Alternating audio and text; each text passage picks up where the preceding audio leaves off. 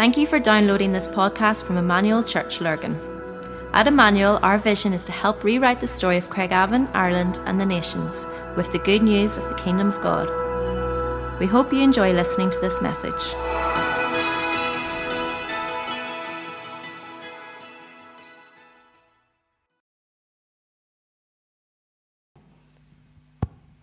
Thanks, Tash. Thank you. Lovely to see you all. And yeah, 7 o'clock Wednesday morning. Don't be late. All right. And we pray for our cities and streets as Rick has penned. So great prayer to be praying every day, isn't it? Good. We are in our empowered. By the way, I'm on holidays the last week of Lent, so I started yesterday. It's good fun. It really is. So, and we are in our Empowered series. This has been great. I have thoroughly enjoyed this. It's something that the Bible teaches us to do, to talk about our gifts. I hope that in life group you're having conversations, your giftings. It's really important. John Dewey, who was the American philosopher, said to find out what one is gifted to do and to secure an opportunity to do it is the key to happiness. Like that keen photographer there. There's something about finding our giftings. And what I'm going to do today, what my task is today, is sort of to zoom out of, to sort of lift the camera up into the, out of the little details of the New Testament and give you a bird's eye view of the New Testament passages on giftings before we start to drill down into them week after week. And there are a couple of verses that are key to this. One that we've been quoting each week was this one in Ephesians 2:10. The 8 and 9 before that are, for by grace are you saved through faith. They'll be familiar verses to you, not of works, as any man should boast. And then this one, which we tend to miss out sometimes, we are his workmanship. Some of your versions will use the word masterpiece. Some will use the word handiwork.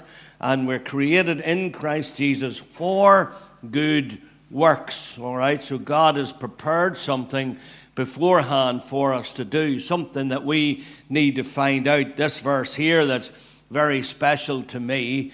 Paul is the writer again to the church at Philippi, and he's talking about this knowing God. Oh, that I may know him and the power of his resurrection and the fellowship of his sufferings. And then he uses this little line. He says, not that I've already attained this, I haven't already made this, or I'm already perfected, but I press on, and you see what I've bolded there, that I may lay hold of that of which Christ Jesus has also laid hold of me.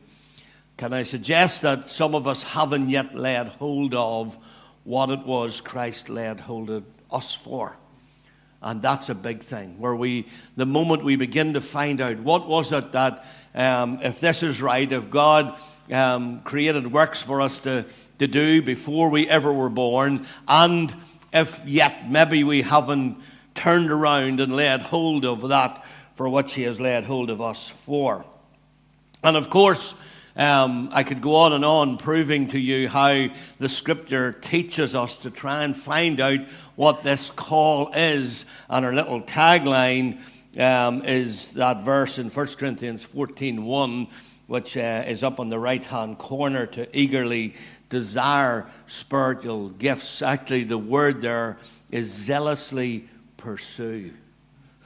Zealously pursue. That's what the Greek meaning of it is. So knowing that everyone has something to give, that is really important. So the big question is, what will you do what you've been entrusted with? What will you do with that? Many years ago, I read this little book. Maybe 30 years ago, I read this little book by Russell Conwell, and it was called Acres of Diamonds. It's a great little book. It's just a little paperback. But the story is of a Persian farmer who was absolutely obsessed with diamonds. And back in that age, when diamonds were very, very, and still are, very, very precious and very expensive, this guy became so obsessed with them, he left his family in care of grandparents, sold his complete farm and went in pursuit to find diamonds. And the story goes that he traveled around to try and find them, but eventually he wasted all his money. His money ran out. He got into severe depression and eventually took his own life. At the end of the story, it tells us that the guy who bought his farm, one day there was a local priest who was visiting the house, and there was a lump of black coal sitting on the mantelpiece. And the priest asked the guy, he says, "Where did you get this piece of stone or this?" And the guy says, "Well, a little river down at the back of the farm, and it runs through white sand." And he says, "It's full of these." And it turns out they were diamonds. And that place became one of the wealthiest diamond mines that ever had been found. And the guy had owned it the whole time. And so there's something about searching within. There's something about, sometimes we can be in pursuit, and sometimes we can even play the game of the comparison game, where we look at someone else and we think they're really gifted. Like Dave, who can play worship and preach. Al can play worship and preach. Rick, what happened to us? I don't know. We just have to keep send us along to keep them humble, I think. And so what we can do is we can look at other people's giftings and we can think, "I wish I were like them," instead of looking for the acres of diamonds that are in our own lives. Now, Rick reminded us so powerfully last week of the body metaphor, and he did remind us that we were all a bunch of Muppets, which was really lovely of him. I love that. All of us were at Kermit and Miss Piggy's wedding last week, and he reminded us of these 6 things. He reminded us that the gifts are Christ-centered, that there's unity and diversity. I have this little saying, I say this to the local ministers sometimes, that diversity should never mean division. There's nothing more diverse than a man and a woman, and we can usually get along okay, most times. And then there's mutual submission, so we look at each other's giftings and we mutually submit to them. There's an inversion of hierarchy, meaning it's not top-down, but it's everybody together. It's that team of horses. There is a divine order, and there is, of course, he reminded us lastly that true spirituality is a life of love. If they don't have love, they've nothing. We're just a sounding gong or a clanging cymbal. So today, what we're going to do, we're going to begin to dig into the different passages on the gifts and talk a little bit about those before we actually go down into drilling into each gifting, all right?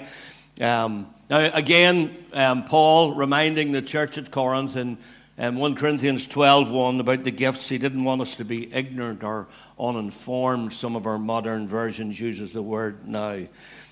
So it's really important. Now, there are 3 big passages of gifts in the New Testament. 1 Corinthians 12, Romans 12, and Ephesians 4. And we'll talk about these generally. And then what I'm going to try and do, what I'm not going to try, I'm going to do, I'm going to try and give you some practical tips about how to figure out your giftings. What are the real practical things that you could do to that? All right? Now, there are different ways of categorizing these gifts, and different people do it different ways, and I've done it in a particular way for many years. And the fact that none of these lists are the same means it's important that we don't become too dogmatic or about categorizing them or holding on to our own little principles of that. And Paul and the apostles are not so much interested in writing an exhaustive list of spiritual gifts, but rather the unique diversity of gifts across the body. And of course, Rick again showed us that last week, that even the very important gifts, even the very important parts of your body are the parts that aren't seen. And so it's really important to understand that. And the thing about diversity as well, that's really important. Diversity makes us realize that we can't overemphasize one. So, for instance, in Pentecostal circles and in charismatic circles, tongues has got all out of cue, really, and everybody thinks tongues is the gift, or it's just one of the gifts, all right? And we're going to talk about that as we go through this later on in the weeks to come. Some of organizations actually say if you don't speak in tongues that you're not baptized in the Holy Spirit. I don't agree with that at all, nor do we. Not just me, but we don't agree with that principle, all right? So it's important we see the diversity of the gifts that are very, very important. Now, breaking them down a little bit, in Romans 12, we have what's called the motivation gifts. These are basic life purpose principles, really. You could probably go as far as to say these are born in you. They're motivation gifts. There's 7 of them: prophecy, serving, teaching, encouragement, giving, leading, and mercy. They're very powerful gifts, the motivation gifts. The Ephesians 4 gifts are the ministry gifts. You'll find that these are gifts that actually the Bible tells us are given by he who ascended is the same as he who descended, and he gave these gifts to the church: the gift of the apostle, the prophet, the evangelist, the teacher, and the pastor, and they're to equip the body, it says. They're to equip the body. They're gifts that facilitate and equip the body of Christ. We sometimes refer to these as the 5-fold ministry gifts to the church. We years ago we used to talk to the young people about a hand, that the prophet is the pointer, is the pointing finger, is the one that points the way. The evangelist is the longest of all, out ahead of everybody else, winning the lost. And then the teacher comes in and teaches, and then the pastor comes in and pastors, and the thumb is like the gift of the apostle, which is the only one that actually can touch every finger, and it binds the grip. And these are really, really important. As a matter of fact, when you come to 1 Corinthians 12, way down at verse 25, he says that God gave to the church first apostle and then prophets. The problem is that we feel in cessationism, we feel that these gifts died with the early church, and for that reason then we don't give any credit to these gifts, and that's not right. It's not right. We're not cessationists at all. And then the 1 Corinthians 12 are the manifestation gifts. Somebody calls these the torpedo gifts or the empowerment gifts, and these are to empower the church in ministry. These are the gifts that bring power when someone gets healed, when someone gets set free, when someone gets saved, when someone gets delivered. Things happen when the empowerment of these gifts, and you have 9 of them. You have the word of wisdom, word of knowledge, faith, healing, miracles, prophecy, discernment of spirits, tongues, and interpretation of tongues. Now, before we describe these gifts individually, it is important to explain the difference between natural and spiritual gifts. There's a difference because there are natural things that you're born with, things that you're good at, and then there's acquired gifts. There's the way you develop or educate yourself. You might decide to go on and study something or acquire a certain gift. And of course then there's the spiritual gifts, which are spiritual endowments given by the Holy Spirit, as we said, to empower the church in the ministry of the kingdom of God. Now, natural abilities, as I said, are born in you. They're given to you by your designer. They're in your creation. All of us are born in the image of God. All of us. Every person ever born is born in the image of God. And there are things in you from birth which can be developed over time. All right? Born in you. That's really important to understand. So acting might mean you have a good memory, or you might be athletic, you might have a musical talent, you might be creative in some way, or have a knack with working with your hands, like Bezalel in the Old Testament, who was empowered by the Holy Spirit to do all the giftings of making the stuff for the temple. So these are initial gifts, as I say, given by God, your designer, as part of your original makeup. And here's the thing. You may never use these or use them poorly. And they're components of your unique creation. We've all known people of whom we've said they've just wasted themselves. They were so good. They had hands for anything, and they just never seemed to put that to work. We all know people like that, don't we? That's sad. And then you've got these acquired gifts or skills, and these are abilities developed through training or education or experience developed over time through your own effort, gifts of precision, and people who go on to actually acquire a gift and a skill in an area. So if it's in music or if it's instruments, and you develop the skill to make guitars or violins or something like that. The bottom line is that God wants us to give our natural talents to Him so we can advance the kingdoms of the world. I pray this most Sunday mornings when we pray as a team. I say, God, thank you for natural abilities and skills, but right now we throw them down to pick them up again for you. And when we give God our natural and acquired gifts, He intermingles them with spiritual gifts, and life is never, ever, ever, ever, ever going to be the same again when that happens. Now, what I'd love you to think for a moment or two before we leave you with some questions, what I'd love you to think for a moment or two, I'd love you to think about what is in your hand.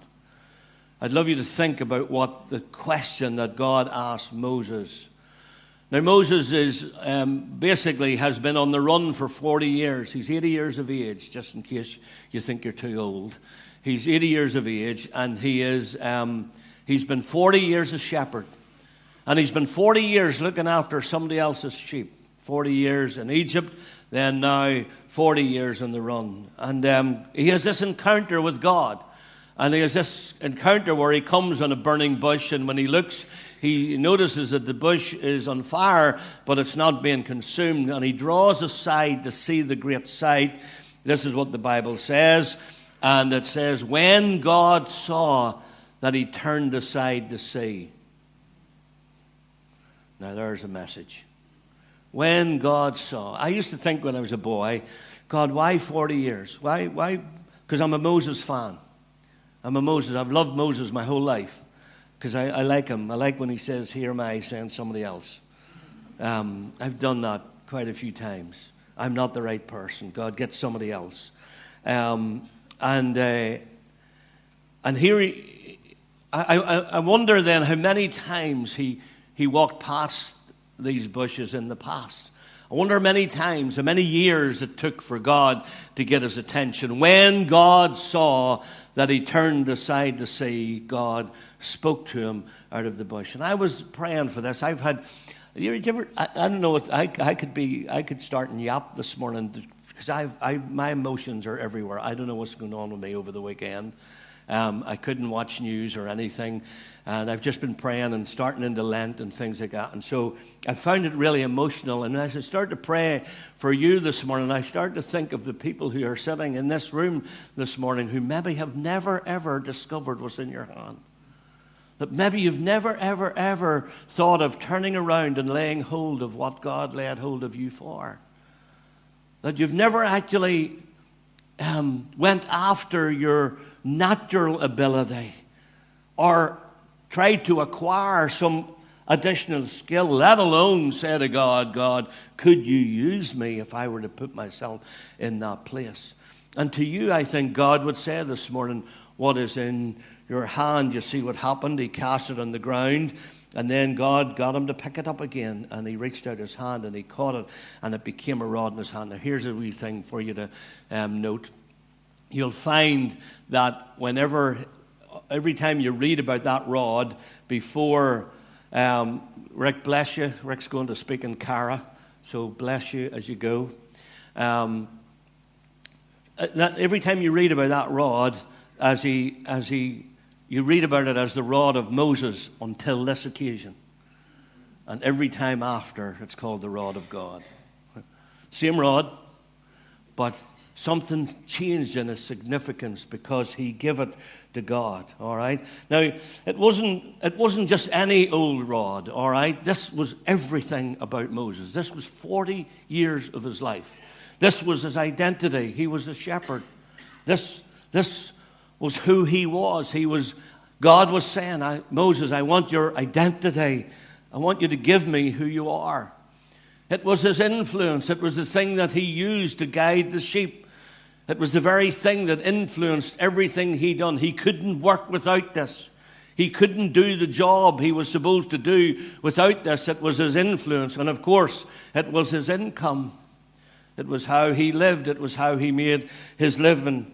What about it, folks, this season of Lent? What about that if God were to say, give me your identity.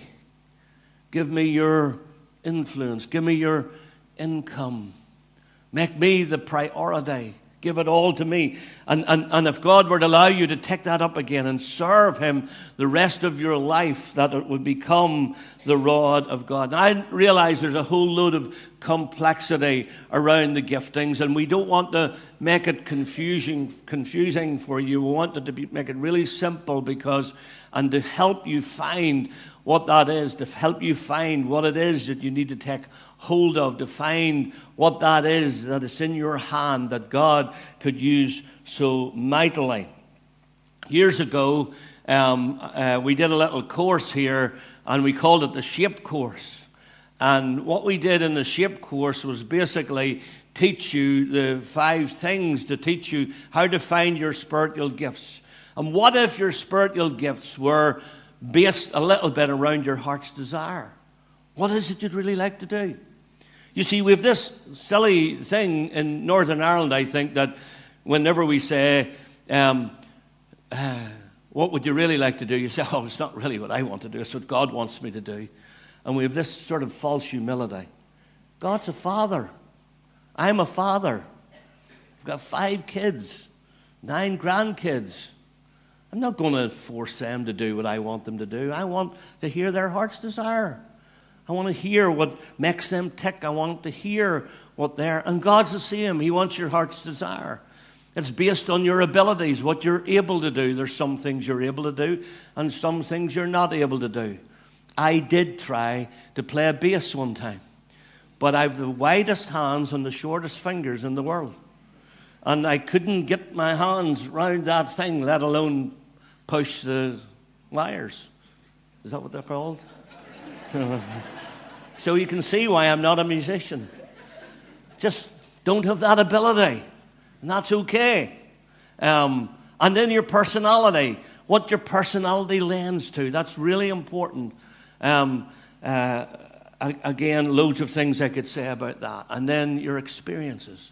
What are the experiences of life? What are the locational experiences, vocational experiences? Where have you been? What have you done? What about your educational experience? What about painful experiences? What about painful experiences that you can actually help and lead other people and help other people who are going through pain that you've endured and that you've maybe come through to some extent? All create an incredibly unique expression of who you become. You are unique. This is the thing that I want you to know. You are unique. And so what you need to know is that spiritual giftings, which we're going to unpack later as the weeks go on, are distinct to the natural and acquired gifts, all right? And our definition of spiritual gifts is this. A spiritual gift is a spiritual endowment or an ability given by God that enables us to serve others in God's power and love. That's really important. For the purpose of building up the church to make an impact in the world. Now, gift is something that's given to you. It's a charisma. That's the word for gift. It's a gracelet, as it were. When I went to India, everywhere I went, the kids made these garlands of flowers, and they put them over your neck. That's what this word is. It's something that you're graced with. It's like somebody putting a garland upon you. God graces you with a gift. He places upon you the garland, the charisma of eternal life. The moment you get saved, He graces you with that garland of eternal life. It's beautiful, isn't it? And every believer has that gift, of course. And so the spiritual gifts are a sheer act of God's grace alone, all right? And therefore, the more graceful we are in the movement of our gifts, the more effective they'll be. And we've all experienced in charismatic circles gifts not shown with grace. And gifts not shown with grace are no gifts at all. They're a sham. Gifts that are shown without grace are a sham. They're no gifts at all. All right? And always remember this. Always remember, where God turns up, you will always get the flesh.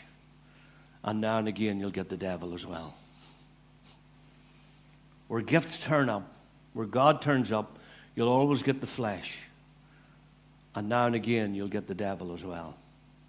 So we've got to be really careful. That's why discernment of spirits is really important. And that's why it's important that we teach these proper and well. So spiritual gifts are given to you for the building of others. They aren't really for you. They're for serving the body, all right? And they need to be done in love and power. Someone has said the Holy Spirit in you is for you, and the Holy Spirit on you is for others. I love that little analogy. It's a bit like the cup running over. I often say what's in the cup's for you. What runs over, others get the benefit of, all right? And they need to be done in love and power. Just as the enemy is out to possess and to seek to destroy, I read this week, this guy, Frank Viola, put it this way. I thought this was really powerful. He says, evil spirits desire to inhabit bodies because they crave expression. That's the whole point of possession. They seek to take over a human body so that they can express themselves through it, employing it for wicked purposes on the earth. God, through the Holy Spirit, also craves expression. He seeks to make his life visible through a many-membered being, the body of Christ. I love that. He seeks to make his life visible through a many-membered being. The body of Christ exists to express God in the earth.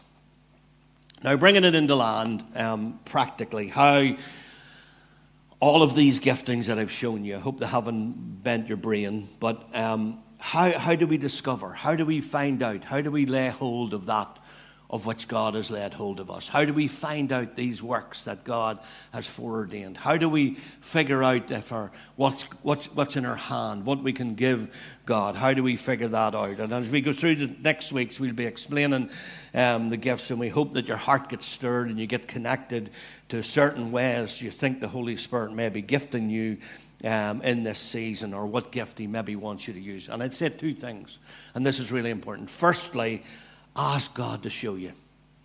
That's the first thing you need to do. Ask God to show you. God, what is it? What is it you want to stir in me for this season? See, it might be different than the last season.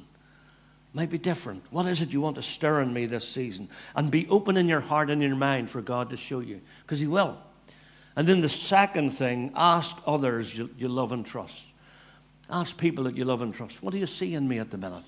Is there a shifting grace? Is there something that I used to be good at that I'm not good at anymore? Is there something that you find maybe developing in me that wasn't there before? And ask them to confirm, or even share what's going on, what God has showed you, and ask them to confirm it. This is why life groups are so important. And please don't be making up stories just to make people feel good, all right? Please don't do that, all right? Let's speak the truth in love, okay? And then ask a number of questions. Here's some questions. Where am I most frustrated? This is a great question to ask. What is it sometimes where you are the most frustrated, where you get righteously angry? That might be a source of your gifting. For some of you in here, it might be things to do with injustice. For some of you in here, I know it's adoption. For some of you in here, it might be abortion. For somebody in here, it might be the kids being sold into slavery around the world. These are things that just you can't settle. You can't let it. You can't sit back and do nothing. So that's a great question. Where does righteous anger rise in me to the point where I think I can't leave that alone? All right? What keeps following me? All right? Why does this kind of thing keep happening to me? Why every time I go into a room does someone ask me to lead? Or why whenever I'm around does people ask me to do practical things? Or somebody that needs counseling or help, why did they always phone me? Discerning a particular spirit working on people is a really important thing to do. So what keeps following you around? That's a good question to ask. And then, where do I find joy? Again, it's a bit like I love what John Thompson says in this. He talks about joining the dots. It's important to start and join the dots of what's going on in your life. And as you look back over your life and you notice a particular similar thread of activities and traits that might help you to discover where God is gifting you. Where do you find joy? What are the things that you really like doing that other people might dread? That's a good question. And here's another one. Where am I not gifted? Like, I'm not gifted to play the bass. Just didn't happen. I did try about 30 years ago, and I'm not trying again. Because I have no desire. There's too many people that are so good at it. And if it's really helpful and mature prayer to ask God to show you what you aren't gifted in as well as what you are gifted in. And when you know this, you find a sense of release, actually. Releasing where you aren't gifted is so freeing. When you begin to realize that they are so good at that. Like in our senior lead team, there's Al and Chris and Rick and Dave and I. And it was so freeing whenever Rick came along to work with Dave and I here, because Rick is so good at some administrative things that Dave and I just aren't good at. And it was freeing to actually know that somebody else in the room was really good at that. And vice versa. So it allows you to rejoice in the fact that others are gifted in areas you aren't, and you steward what you've been given. And remember this, comparison is the thief of joy. Comparison is the thief of joy. It'll rob every joy you have. And often you find one strong dominant gift supplemented and shaped by some secondary gifts, and it's a kind of a gift mix. All right, which we'll find that out as we go along. Now, just as we fold her in, I found this Gallup as a consultant firm for business in America, and they did this survey. I was Googling this last night or yesterday, and it talks about how people can use their strengths and talents, right? Something that comes naturally that can be enhanced through practice. And if they do this, they are 6 times more likely to be engaged in a job. And here's what they've found. This is in the business world. They found people that are built up in their strengths. They improve their health and wellness. They experience less worry and stress and anger and sadness. It boosts their positive emotions. They have more energy to face the day, and they have higher engagement level and task. That's in the business world, all right? They also found that building employees' strengths is a far more effective approach to improving performance than trying to improve a weakness or point out a weakness. Play to your strength. Important to know what you're weak at, but play to your strength. And so this is what Peter is doing. When Peter writes at the end of it all, he says this. He says, the end of all things is near. See that? The end is near, folks. We're living in the last days. And therefore, and I've taught you over the years, when you see a therefore, you have to look and see what it's there for. It's a hinge word. And so he's saying the end is near. And because the end is near, be alert and sober mind so that you may pray. Above all, love each other deeply, because love covers a multitude of sins. Offer hospitality to one another without grumbling.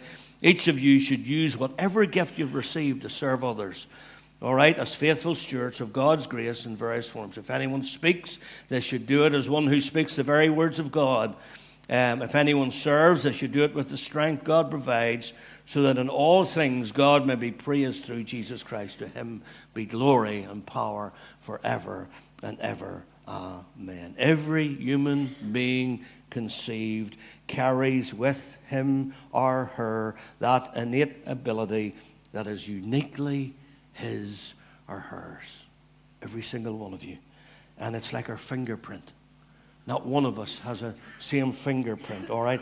Lots of people carry the same ability, but we use ours in a way that makes it unique. And these talents and gifts and strengths are like diamonds that we talked about at the start, and we need to dig for them. You need to dig for diamonds, all right? Nobody can dig them for us. We've got to dig them ourselves. And once we find them, we should dust them. We should keep polishing them. We should take care of them. And the more we recognize our own, the more we actually begin to recognize the diamonds in other people's lives as well. It's the most beautiful thing. This is why the gifting teaching is so important, because soon our gifts and our talents, just like diamonds, will shine brightly in our life and shine brightly in the lives of others. Let's pray.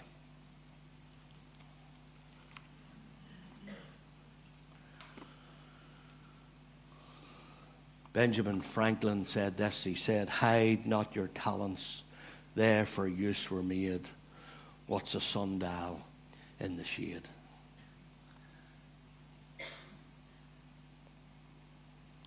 I'd love you to think today, our prayer ministry team are going to be front and back. And I would love you to think, as they take their positions, I'd love you to think about what's in your hand. We're finishing now, but I'd love them to be around to pray. I'd love you to think about what's in your hand. I'd love you to go to them today and say, "Hey, look, would you stand with me? Would you pray for me? Would you ask God to show me what's in my hand?" Maybe you're here today and you've played the comparison game all your life. You've thought you weren't good enough and everybody else is better than you, and you've just put yourself down. And today you need to get rid of that. Guilt and shame are just tools of the enemy. They're filthy, rotten tools of the enemy, just to put you down and to make you think that everybody else is better than you. And I'd love you to utilize our prayer ministry team today. Father, come by your Holy Spirit, I pray. Come in this moment.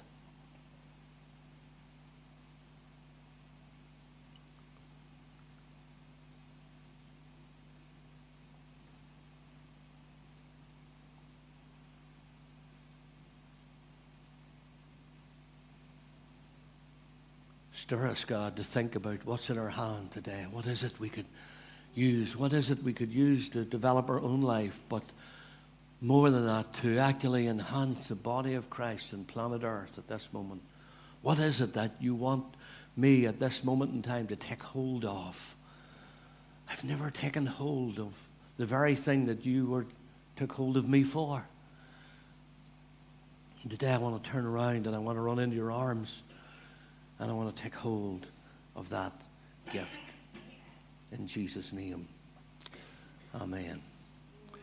We're going to put some music on, and our service is over. Please grab your kids. But ministry teams at the back, ministry teams at the front, I'd love you to avail of that. I'd love you to think about these things.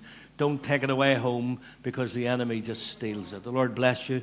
Enjoy your tea and coffee. And please avail of our prayer ministry people.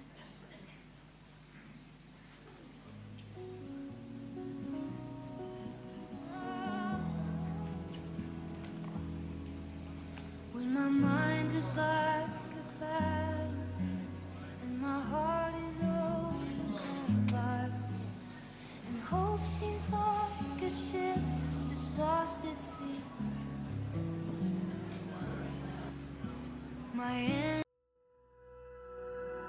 We hope you enjoyed listening to this podcast. For more information about our church and all that we do, please visit our website at emmanuel-church.co.uk.